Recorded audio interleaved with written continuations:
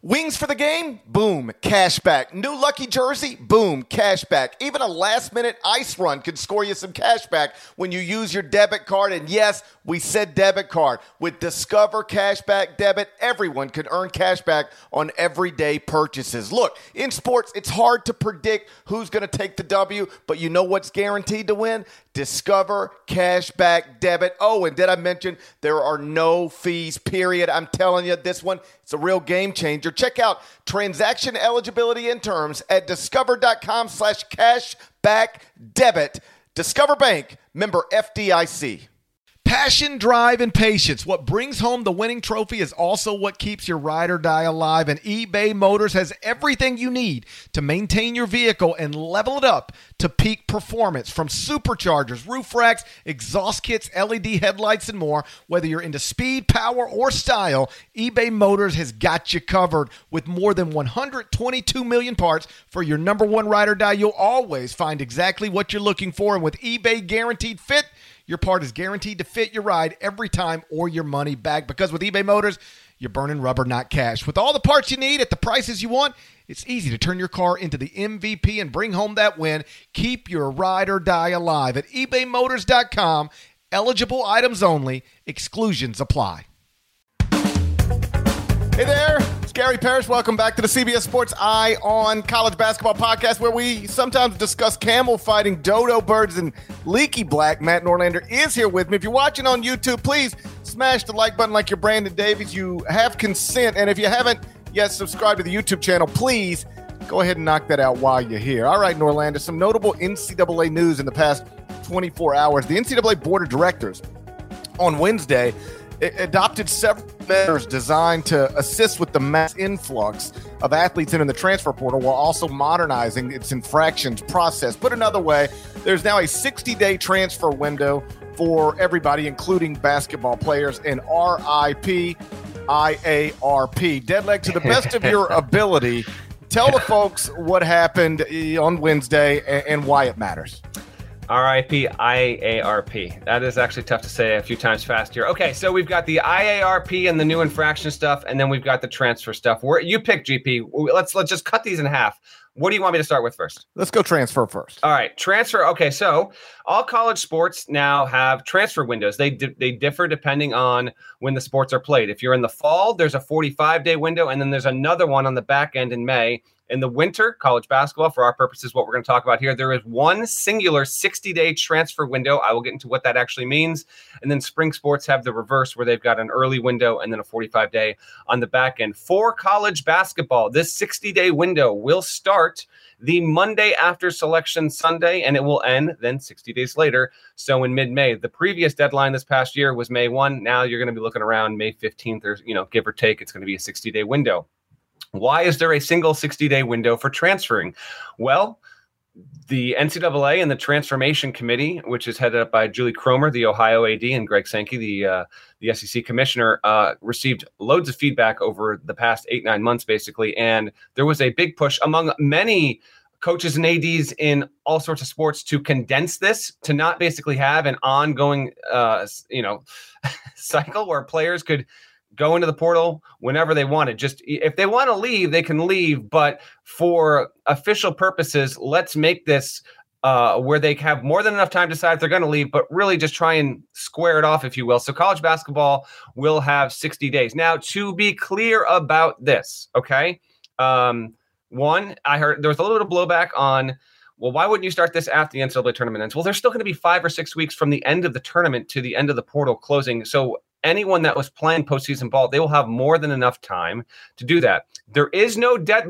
This transfer window does not mean that at the end of the 60-day period, everyone that's decided to go into the portal must decide where they're going to their new school. No, you have 60 days to merely officially put your name into the portal. Now, if you're Joe Q Jump Shot and you decide on December 7th, I'm done. I'm leaving this team. I'm out. You can tweet it. You can announce it. You can tell the team. You can tell the world.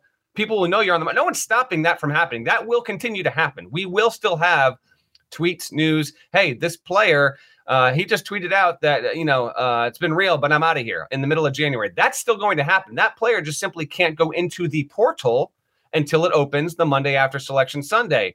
From a rules standpoint, that player will not be allowed to be contacted by other schools until they're in the portal, but whatever. That's not stopping coaches, obviously, in AAU coaches or other representatives from finding you if need be. Again, tampering is one of college sports' greatest traditions. This new 60-day transfer window, Parrish, as you well know, that's not stopping that, but it does make for something a little bit cleaner. A couple more quick details and chime in here, GP. Reminder, first-time transfers immediately eligible everywhere. Now, the D1 board opted against always eligible transfers. Second time, third time, they are not immediately eligible. One of the big concerns there was the thought that players would do this. Every time you transfer, not all your credits transfer, it would reduce graduation rates. So that is not a thing. Cynicism is still out there about whether or not this becomes something that sticks. And by that, GP, I mean, you can still apply for a waiver. Here's what the language is from the NCAA. The legislation also establishes exceptions to the new windows for student athletes who experience head coach changes.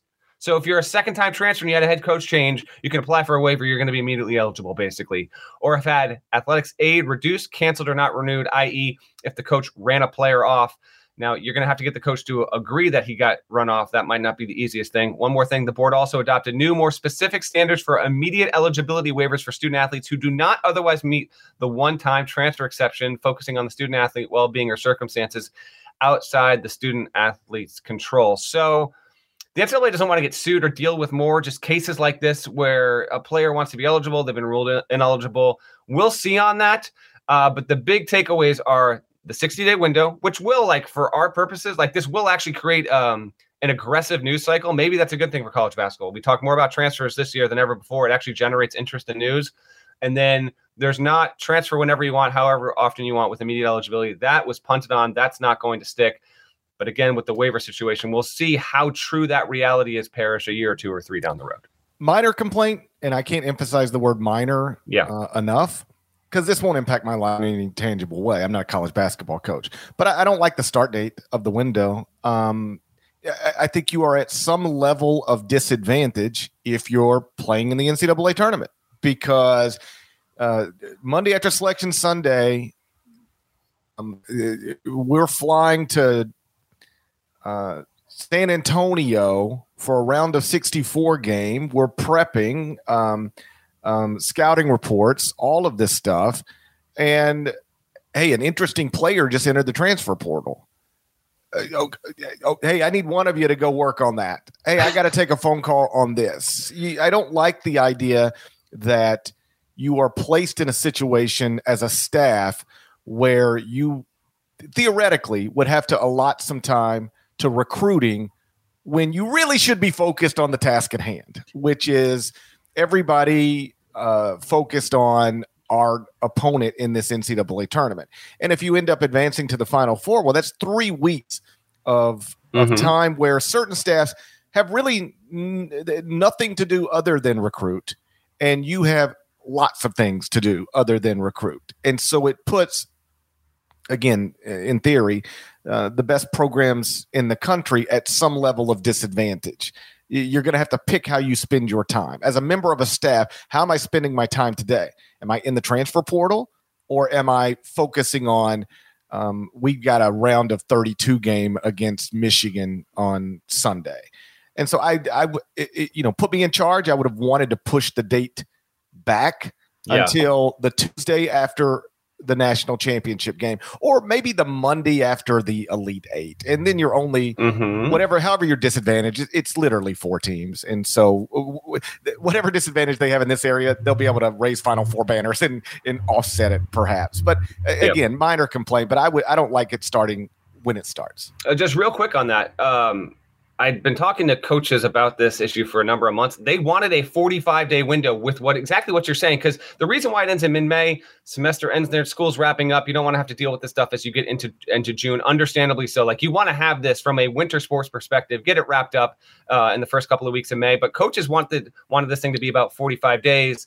The problem is what's good for, and this gets back to an issue where coaches are just let us have our own rules for basketball. NCAA, when it comes to transferring, is just not going to do that. But what works for 45 days in college basketball doesn't work in college football, and some other sports might viably need or be better suited for a 60-day window, no matter how those 60 days are broken up. But they wanted to keep it consistent, and so that's where they landed the day after championship selections are made, i.e. the day after Selection Sunday. I hear you. It also, we'll see. If you're in theory, if you're good enough to be in the tournament, the players that matter that are transferring, for the most part, you might get 2 or 3, but I do very much think that there will be situations where the bracket comes out Sunday, we're talking about it all day Monday, Tuesday, and then occasionally there's 2 or 3 good players that are in the portal, and it's like, well, this doesn't even matter right now because we got way bigger fish to fry. But I know it's not perfect. Nothing pretty much ever is there. But the other thing with this, I tweeted out, a head coach texted me after this came out on Wednesday night,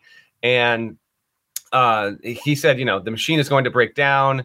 There's no more mid-year transfers at the semester, which doesn't bother me. Coaches are kind of mixed on this. Some actually really like it. But the only other thing, and I'll be real quick on this, is because this is going to be the reality of the sport and how we talk about it once the season ends. Transfers being in the portal can take official visits.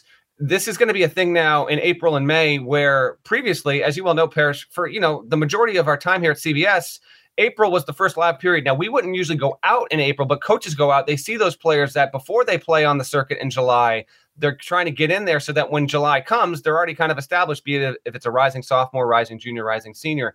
Now, the overwhelming majority of coaches are getting to a point where April has to be about how are we getting our roster better? How are we getting older? How are we getting a transfer on? We need to have these official visits. So either some of the staff is going to be taking care of the official visit with the transfer, or the entire staff is.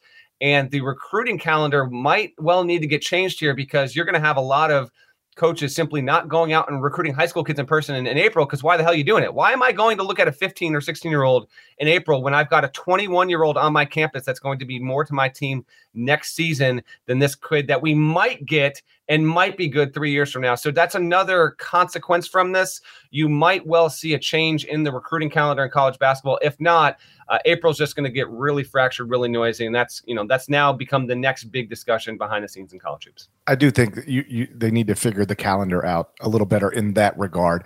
You shouldn't be picking between, do I go to a grassroots event this weekend, or do I focus on re-recruiting my own team and recruiting guys who are in the transfer portal? It's a disservice to everybody.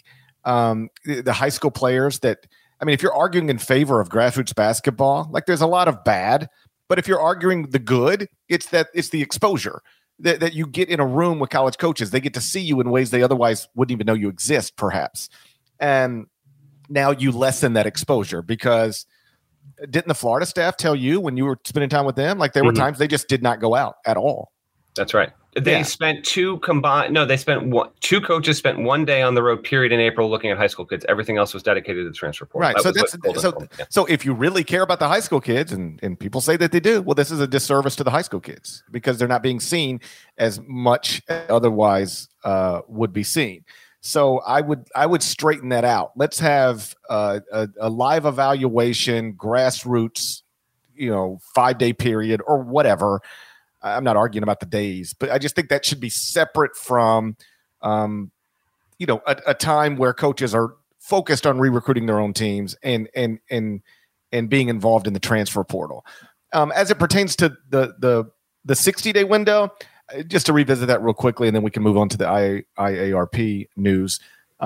I guess my example, because I think you said all right, it's the Monday after Selection Sunday, and maybe a couple of good players are in there, but most of them don't matter. And I agree with you, most of them don't matter, because I have insisted for years as people were going crazy about transfers.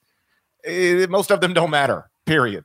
But hypothetically speaking, let's say, and I know SMU played in the NIT last season, but let's say SMU misses the NCAA tournament. They get an NIT game, on the Tuesday after Selection Sunday. They lose it next morning. Kendrick Davis is in the transfer portal. Yeah. Well, he matters. He does, yes. And now you're a staff. It's Wednesday morning. You're playing either Thursday or Friday in the NCAA tournament, but Kendrick Davis just went into, or a player of his caliber just went into the transfer portal. Now you've got to pick, how am I going to spend my time today? Am I going to keep focusing on my round of 64 game? I got media obligations, all that travel. Or am I going to be on the phone with Kendrick Davis's mom, AAU coach, Kendrick Davis himself? Like, I don't think it's great that you're asked to make those types of choices. And that's why I would prefer the 60-day window start later. But again, I can't emphasize the word minor enough. It's a minor complaint. All right, IARP and new infractions process here. This to me is just as significant as the transfer stuff, if not more. So, and this all got voted in yesterday. It's not going to be. It doesn't take effect until January 1 of 2023. Here's what Jerry Moorhead, the president of Georgia and who's the chair of the board of directors, said in a statement. He said, these changes to the overall infractions process will accelerate the timelines for infractions cases. Again, accelerate the timelines. Important. We'll see. He continues, quote, with the adoption of the new constitution in January, NCAA members committed to resolving cases fairly and in a timely fashion, thus holding those responsible for violations accountable and avoiding penalizing those who were not involved in rule breaking, end quote. My words, i.e. the players. Some of the changes to the process include a more clearly defined violation of charging standards for the enforcement staff, clarification about the role of school leadership in investigation. That's an intriguing one to me. This is also intriguing. I don't have more details on this. A new standard for head coach responsibility requirements. Is this more standards or lessening the standards? I love some detail on that. We don't have transparency on that specifically right now. And then the creation of a public-facing dashboard for existing infraction cases. The appeals process is also changing there. Are we going to get more transparency from the NCAA as these cases are happening? Will they actually be resolved faster? I don't quite know what the answer to that is. The NCAA continued the first proposal with amending this infraction process, quote, focuses on increasing cooperation in infractions cases, increasing transparency during the infractions process, and expediting the resolution of infractions cases, end quote, GP. I will believe it when I see it. This is, I feel like, the fourth time in the past 10 to 12 years where the NCAA has announced an amendment, an upgrade, a streamlining of its infractions process, its adjudicated process. It continues to keep stepping on it. What were your thoughts overall on what you saw here before we get into the IRP and the death of all that? Well, first, I agree with you. I'll believe it when I see it. They've been talking about streamlining the process and, doing these things more quickly. You got a mute button, don't you? I do. I was muted. Okay. Did it not mute me? I don't think so. Really? It doesn't. It doesn't matter. I hope you're feeling okay. I'm all right. Yeah. All right. They've been talking about streamlining the process forever. It's a little bit like, my kids, my little guys, they keep telling me they'll keep their toy room clean. I'll believe it when I see it. It seems like I'm always the one picking up the toys. They don't quite follow through on what they say. They're good kids, but they mean well. I think they're telling the truth, that they're going to do their best. But for one reason or another, the toy room just doesn't stay as clean as I think it should be. And this is the history of the NCAA. Constantly talking about we need to be better about this and then never actually being better. So, yeah, I'm with you. I'll believe it. I'll believe it when I see it. As far as head coach responsibility, I think it should be increased. I think that is the biggest. We've heard for decades about rogue assistants. Oh, he's a rogue assistant. Oh, that guy, that assistant, he just went wild. The biggest deterrent to rogue assistants is having a head coach say, you can't do this because it'll get me in trouble. Like the opposite was true. Head coaches used to literally encourage their assistants. Go, hey, I don't need to know. Go do what you got to do. Just get it done. Get the job done. And there's countless examples of school gets busted, assistant gets caught, assistant gets fired, and coach lives to coach another day because, hey, he didn't know what was going on. That shady assistant was just being shady. I actually sat in a coaches meeting, high major coach. He was within the past few years, had his entire staff in there. And this coach was literally reading his contract and NCAA rules to his staff. And he was saying, this contract, I am guaranteed, let's just say it was $18 million. They have to pay me $18 million. It doesn't matter if I lose every game. They have to pay me $18 million. The only way they don't have to pay me $18 million is if I break rules or you break rules. Now, I'm not breaking any rules because I'm not costing myself $18 million. And so let me be clear. I am not asking you to operate in the gray area. I am not asking you to break rules. I'm begging you not to because it will cost me $18 million. There is no player you can get me that is going to be worth $18 million to me. And what that coach understood is that once upon a time, you could go out, break rules, and you would pay the price for that. You would pay the price for that. I wouldn't pay the price for that. But now, given the way contracts are written and the way the NCAA rules are enforced, I will have to pay the price for you, quote unquote, cheating. So don't cheat. I think that's a good thing. Although I don't even know what cheating looks like anymore. But I think if you're trying to keep the quote rogue assistants in line, the best way to do that, or among the best, one of the ways to do that, is to have their bosses who used to, nudge them a certain direction. Now their boss is saying, you can't do that because it'll get me. I'll be the one that gets in trouble, and I care about me. So no. I think that's a good thing in the sport. All right, IARP is going away. Born out of the FBI investigation, which then was born out of the Rice Commission, which was formed after the FBI investigation. Formed in 2019, dead in 2022. The NCAA says the IARP will be dissolved after the 5 remaining cases in that process are adjudicated. Reminder, we have not had a single case adjudicated by the IARP to this point. The 5 schools are Arizona, LSU, Memphis, Kansas, and Louisville. Actually, let me reorder that. The order of those cases as they will come out, as I understand it, is Memphis first, then Kansas, then Arizona, then LSU. Louisville is the shiftiest one because the Chris Mack stuff got attached to it after. So whereas before, I think Louisville was third in line. I mean, maybe it's still third, could be fourth, could be fifth. I don't have an exact line on Louisville, but unless something changes behind the scenes, it's going to be Memphis, and then it's going to be Kansas. And then it's a question if it's Arizona or Louisville first. Those schools are going to be ruled on by the IARP. The question becomes, with the stuff that came out here, yes, a lot of this goes into effect in 2023. Will the schools be subject to significant punishments such as postseason bans? Because this is also under future considerations with what the NCAA announced on Wednesday. Further considerations include requiring increased whatever, that doesn't matter, adjusting the size and composition of the Committee on Infractions, whatever, identifying appropriate types of penalties and modifying current penalty ranges, including identifying potential alternative penalties to postseason bans. They did not take postseason bans off the table. There was a lingering curiosity if that was going to happen. It has not. I do think these schools are still in the crosshairs of facing postseason bans. I still think Bill Self is facing a significant suspension whenever Kansas does get the punishment there.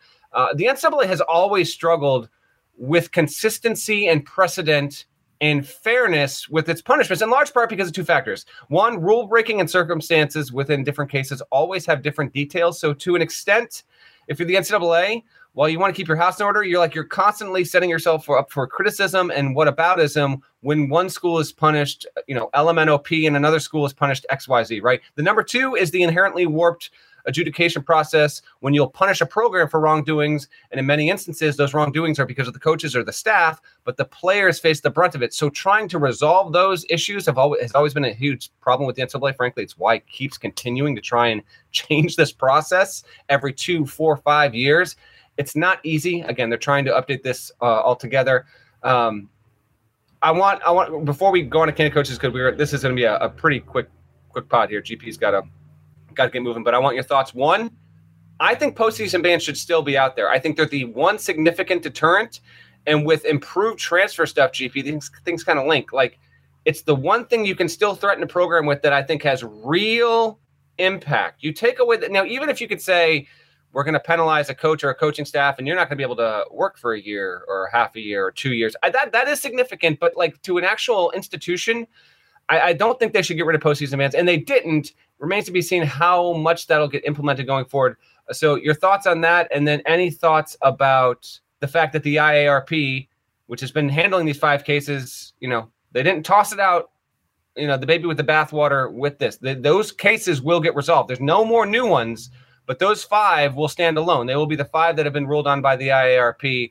What are your 2 thoughts on that as we wrap up this part of the talk? On the IARP, it's just another failed attempt to try to do a part of the job better. It was labeled as this new, quicker, better, less complicated way to handle cases and resolve them. And it just had independent oversight, GP, allegedly, whether that was truly independent or not. But the NCAA is now saying we don't want it anymore. Well, like in the Memphis case, they are literally arguing that this was not independent from the NCAA at all. You had an NCAA investigator handling some of the I guess the NCAA would call it questioning. Memphis would call it interrogating. Yeah. But either way, they like part of Memphis's argument is literally that this was not independent in the way that you said it would be. So it's just another failed attempt, and it'll be replaced with something different. But the idea that it was introduced as this great new thing and it's gone so quickly, like it barely outlasted Kim and Pete. It's another terrible thing on Mark Emmert's resume, by the way. He was the one that wanted the Rice Commission. He's the one that wanted all this. And we look up in 3 years, he's heading out of a job here in the next year, and the IRP is dead, And then postseason bans, I'm with you. I think I have mixed feelings about them. I don't like the idea of, quote, punishing people who were in high school, when this stuff happened. But the counter argument to that has always been, if this stuff happens in high school, when you were in high school, and it still hasn't been resolved at this university, if you're actually worried about being banned from the NCAA tournament, perhaps you should pick a different university. And that by extension becomes part of a punishment for alleged rule breaking or actual rule breaking. So I could argue both sides of it pretty easily, but I do agree with you. It is the biggest hammer out there to use against a school that's been breaking the rules. I guess where I struggle with this, as we're trying to figure out what's fair punishment, what's unfair punishment, is that we're living in a time where what would even lead to you being punished? Like, what could you do to get in trouble right now? Well, I mean, there still are rules. Like, I understand what you're saying, but like in particular, like, egregious mass academic fraud for one, sure. And like they are, we don't need to go down this avenue all the way, but like they are trying to define what should and should not be allowed from an NIL perspective. And, I could bring up the laugh track right here. Like they've even asked for schools to help narc on other schools with, these with. I know, right. But like there are still things out there and rules, and you do need rules. Like sure, for instance, practicing too many hours a week, having the wrong people on the court with players. Right. That's not a postseason ban, but right. But yes. Academic fraud is obviously still a thing. But for the most part, what schools find themselves, quote, in trouble for is, illegal recruiting, booster involvement in recruiting, assistant coaches dropping off bags, all stuff that can get done legally differently right now. Like if your goal is to get $50,000 to a recruit, 5 years ago, you had to break a rule to do that. Now you can smartly, very easily, and legally get that done. So as it pertains to what usually would get people in big trouble, that kind of stuff is mostly off the table right now, or anybody with even half a brain. But I do believe we will get to a point where the rules will be more clearly established. I don't know when. And then, yes, if you're going to have rules, you've got to have punishments for schools that break those rules. And though if I were a Memphis, LSU, Louisville, Arizona, Kansas fan, I would be encouraged by the idea that they're at least considering, thinking about, talking about getting rid of postseason bans, because it implies, at least suggests to me, that if they are even on some level uncomfortable with postseason bans, how hesitant are they going to be to give any of these schools postseason bans? Impossible to know for sure, but I would take that as a positive sign if I were one of these schools still in the IARP process. But once we get the rules more clearly defined, I think if I had to pick yes or no, I would lean toward yes. I think postseason bans should still be a bullet in the gun of punishment, because that's the one that really hurts. Lose recruiting days, not ideal, but not a big deal. Lose some scholarships, not ideal, but not a big deal. Not being able to participate in the NCAA tournament, that's a big deal. And if we're going to, take our rules seriously and punish programs accordingly that break them, then having that as a possible punishment, I think is probably more of a good thing than a bad thing. Let's move on. Our Candid Coaches series is underway, got started this week. The answers to the first and second questions have been finalized. We'll get into that next, but first, a word from our partners. The all-new Hyundai 2024 Santa Fe is equipped with everything you need to break free from the dull work week and embark on an adventurous weekend with your family. The Hyundai Santa Fe's features like available H-Track all-wheel drive, standard third-row seating, available dual wireless charging pads. You've got the H-Track all-wheel drive so you can take on those dirt trails and kick up some mud. Or the third-row seating gets your whole family in to experience the thrill together. The dual wireless charging pads make sure that no one gets stuck in the great outdoors with a dead cell phone. Think about those adventurous activities you can do.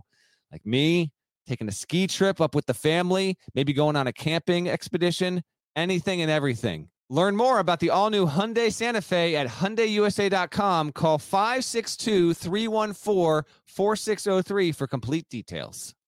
We all send messages nonstop connected to work. Text, emails, checking in on projects, brainstorming for ideas. No matter what kind of work you do, communication is key. And Grammarly, it can really help you because Grammarly, it's your AI writing partner to help you communicate more effectively and efficiently so that you can make a bigger impact at work. If you lack confidence in your writing, Grammarly can fix that, and it can also make you more efficient in your day-to-day. Did you realize that 96% of Grammarly users report that Grammarly helps them craft more impactful writing? It's true. So it's time for you to make a bigger impact at work with Grammarly. Sign up and download for free at Grammarly.com/podcast. That's Grammarly.com/podcast.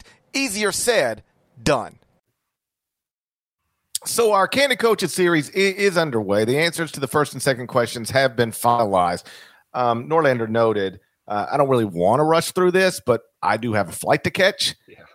And I'm trying to get to New York, obviously for CBS Sports Network, but I'm going to Arthur Ashe Stadium tonight to pay my respects to Queen Venus and Queen Serena. I love it. Yeah, I'm looking forward to that. I've never been. So I don't need to miss this flight. So let's try to get through this pretty quickly. The first question we ask is one we ask every year. We asked roughly 100 coaches who they think will be the best team in college basketball this upcoming season. And though Gonzaga and Houston are in the betting markets, co-favorites to win the 2023 NCAA tournament, the leading vote getter was North Carolina at 37%. Houston was second with 28%. The Zags, the team I have first in the top 25 and 1, came in third at 20%. And then fourth was Kentucky at 5%. So I think there's a couple of possible surprising things there.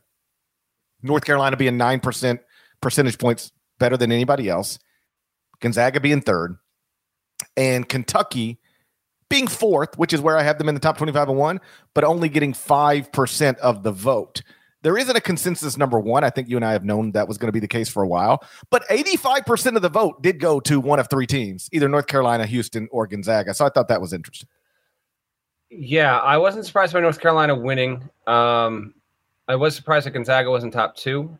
And I was surprised by how distant of a fourth Kentucky was. Now, we're asking coaches, you pick one. So it's understandable, why the vote broke the way that it did. But I thought the cluster of teams would be stronger or at least more populated than it was. Like we did have a number, some other teams got a vote here, a vote there. But yeah, I think Carolina bringing everyone back, making the title game, ending Duke the way it did, replacing Manick with Pete Nance is going to be a really good shooter as well.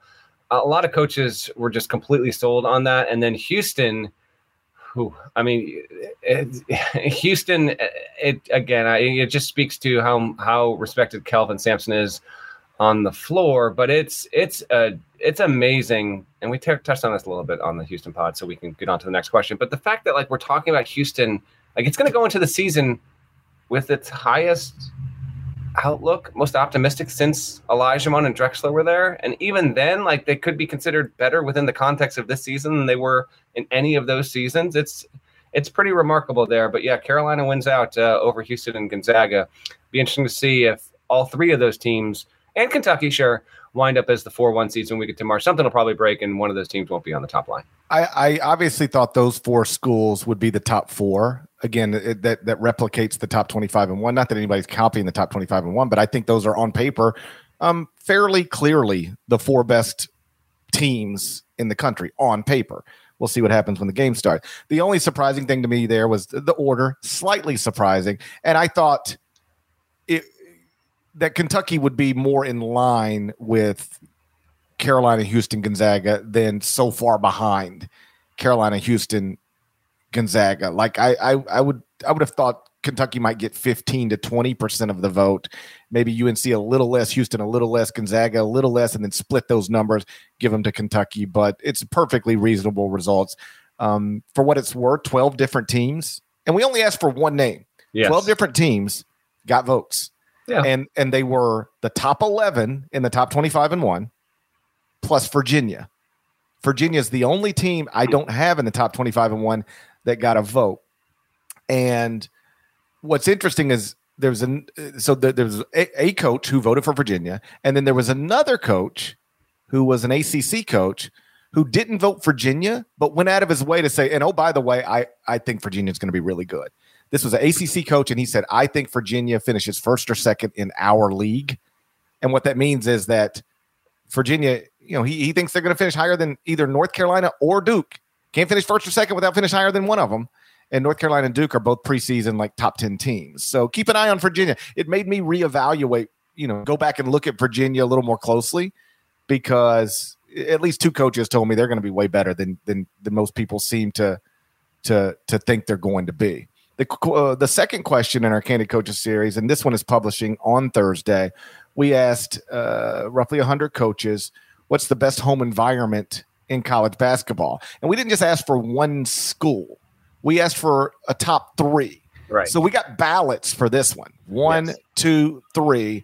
And the final order, I believe, the top 3 was Allen Fieldhouse, Kansas Jayhawks. Number 2 was Cameron Indoor for Duke. And number 3 was the Kennel for Gonzaga, which, by the way, I think I told you this maybe in Slack or somewhere else. If I had to do it, that would be my ballot. 1 Kansas, 2 Duke, 3 Gonzaga, with Indiana as a possible. The first 2 are obvious to me, Kansas and Duke. I could argue a lot of different ways for number 3, but I would lean toward I'd be picking probably between Gonzaga and Indiana. I'm gonna give you all the schools here, and then we'll get you out of here so you can catch that flight. But yes, we asked coaches from what you've seen and or experienced. So some coaches did tell me, I'm gonna give you 2 I've been to, and then I haven't been to this one, but I've talked to other coaches, or I've watched it on TV too many times. So some coaches did give me a kind of half and half. Some coaches said, I'm gonna give you 3 I've been to, and so that's why like Kansas didn't get a vote. He's like, I haven't been to Kansas, but it would be a vote. So Kansas actually got some votes because a coach had never been there, but he's like, how can I not pick Kansas? Sometimes Kansas did not get a vote because some coaches said, I'll give you 3 that I've been to, which wound up helping some other schools there. But Kansas was on 2 out of every 3 ballots, 67.3%. This should put – now, there's no better group to ask than literally the coaches, the people that have gone to this sometimes for 3-4 decades. They've been inside literally hundreds of Division I arenas. There is no better group to ask than this. Kansas is your definitive winner. Kansas has the best home court environment in the entire sport. Duke got 50.5% of all ballots there, so a strong number 2. And then Gonzaga still on the top tier, 27.4%, but a big drop-off. But again – the fact that Gonzaga's top 3 really speaks to what Mark Few has done there. Tier 2, Mackey Arena and McHale Center at Arizona. So Purdue and Arizona, both 15.8% of all ballots. Then Indiana and Rupp Arena at Kentucky are tied, 10.5% of all ballots. Tier 3, Breslin Center, Michigan State, 8.4% of all ballots. Koch Arena, the Roundhouse, Wichita State, Shouts, 8.4%. And then the other 2 in Tier 3 are Neville Arena, which is Auburn, formerly Auburn Arena, and then Texas Tech, both Auburn and Texas Tech at 7.4%. United Supermarkets Arena is Texas Tech. We got to change that. Oh, you cannot have one of the most intimidating environments in the sport be United's. No offense to the people behind what I'm sure is a wonderful company at United Supermarkets, but a United Supermarkets Arena, you got to give a nickname for that place. It's got to catch on. Those are Tier 1, Tier 2, Tier 3. And then I'm going to give some love here. Schools that got at least 4 ballots. Grand Canyon, Arkansas, Butler, VCU, Tennessee, and Dayton. And then schools that got at least 3 ballots. If you're not on this list, I don't know what to tell you. We're talking about 300 total responses, right? 3 schools per 100 coaches is what it is. The other schools on at least 3 ballots: BYU, Illinois, Iowa State, Providence, and San Diego State. So those, if you just heard your name called in the past 2-3 minutes here, your school called, you have among the best home court environments in the entire sport. Kansas is the definitive winner, and I do think it's that is right. Like, Kansas is 1, Duke is 2, and here Gonzaga is a clear 3. I think Purdue and Arizona and Indiana have a viable claim to 3, but in the eyes of the coaches, it's not. It's Gonzaga. But those other 3, I think, should be sitting at the table. There are some wonderful quotes in here, but I'm not going to spoil them. I want you to go read the story. It's on the site Thursday at cbssports.com. We've got a lot of quotes about a lot of schools. Some schools that even got only a couple of votes, like, St. Bonaventure got a good quote in there. And I don't know. My last thought on this, Parrish, is this question in particular really got me revved up for the season. I try to get to 2 or 3 new venues every season that I've not been to. And in COVID, it just reminded us, like, we already knew this, but it was like when we did not have fans in arenas, like, it's like, man, really a lot of the magic of this sport has been stripped away. This question and hearing coaches talk about what they've gone through, it got me really geeked up for the start of the season. And it's bragging rights there. So congrats to the schools and fan bases that made it, because you're the ones who bring these buildings. So the buildings are awesome. It's the fan bases and the students within that bring the brick and mortar to life.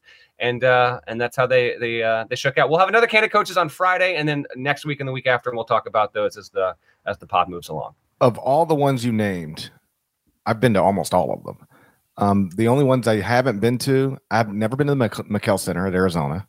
I have, and it was legit. It would be on my top 5.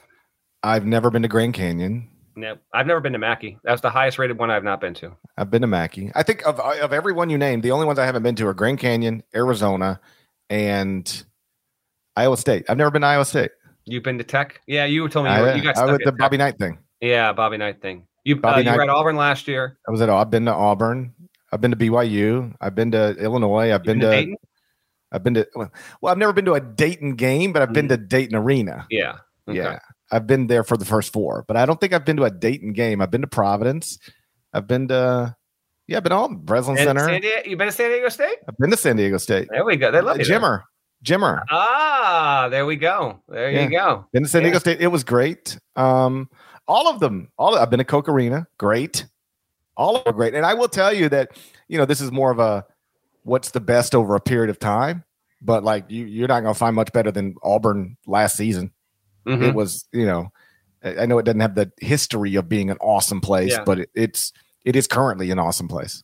Some coaches, by the way, real quick, they did say, listen, I if I could give you in fact, one coach said, I would give you Wichita State 9 years ago, but I don't know if I can give it to it. Some coaches were literally like, I'm going to judge this over a span of time versus whatever. But I think Auburn actually benefited from being good in the past 2. Because if we do this 5 years ago, Auburn's not making the top tier. No, but if you do it 5 years ago, Coke Arena probably does. I don't know that it's the same right now, but at the height of Greg Marshall, Fred VanVleet, Ron Baker, all that place was wild, excellent.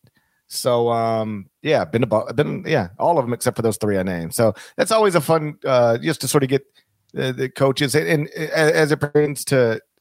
Alan Fieldhouse. I haven't had Big 12 coaches who consider Kansas a rival. Like they don't like Kansas, but they're like, it's the best. Come on. I think I personally, I think it's like 51-49 with Cameron. Cameron's awesome. Cameron is, and it's smaller. I will if Duke fans want to make I will listen to it. But the coaches are the experts here, and Kansas is a definitive winner. The Jayhawks have the best home court environment in the entire sport. And so like Kansas, for me, the guarantee is Kansas Duke have to be 1 and 2 in some order. Now I'll argue everything else, but those 2 got to be in your top 2 in some order. And then I know there's some Kentucky fans or Carolina fans that are probably like, but our place is great, and those places are. Carolina got. I don't think you sent me. Carolina got 1 vote. I got 1 vote for North Carolina. I don't think I got any. North Carolina's neat. You walk in, you see the banners. It's the Dean Dome, but it's just It's big, man. It's just a big. It's good. Don't get me wrong. And same thing with Rupp. I had some coaches be like, Rupp wouldn't be in my top 10. It's too big. So yeah, I don't like.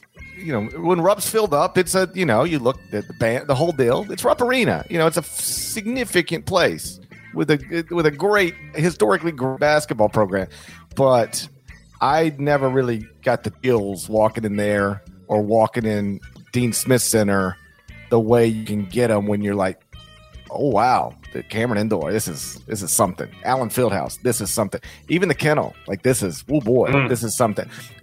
Maybe that's the common denominator. They're just too big to be viewed as these incredible college basketball environments. So maybe downsize at some point. Maybe. If you want to get on this type of list, maybe downsize it at some point. Shouts to Devin Downey, shouts to Chester, South Carolina, shouts to Huck and Larnell. Thank you guys once again for listening to the Eye on College Basketball Podcast. If you're not subscribed, please go subscribe anywhere you subscribe to podcasts, including Apple Podcasts and Spotify. At Apple, 5 stars, leave a nice review, type some words. There's more of us than there are of them, and we will talk to you again real soon. Till then, take care.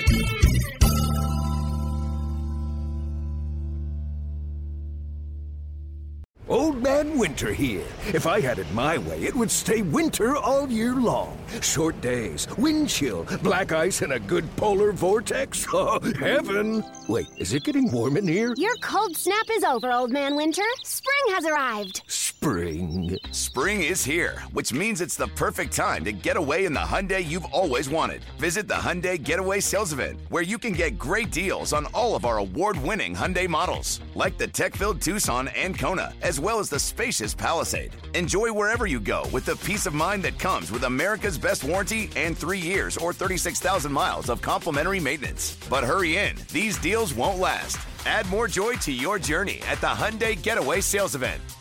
Now get 0% APR or up to $1,500 bonus cash on the Hyundai Tucson. Now, during the Hyundai Getaway Sales Event.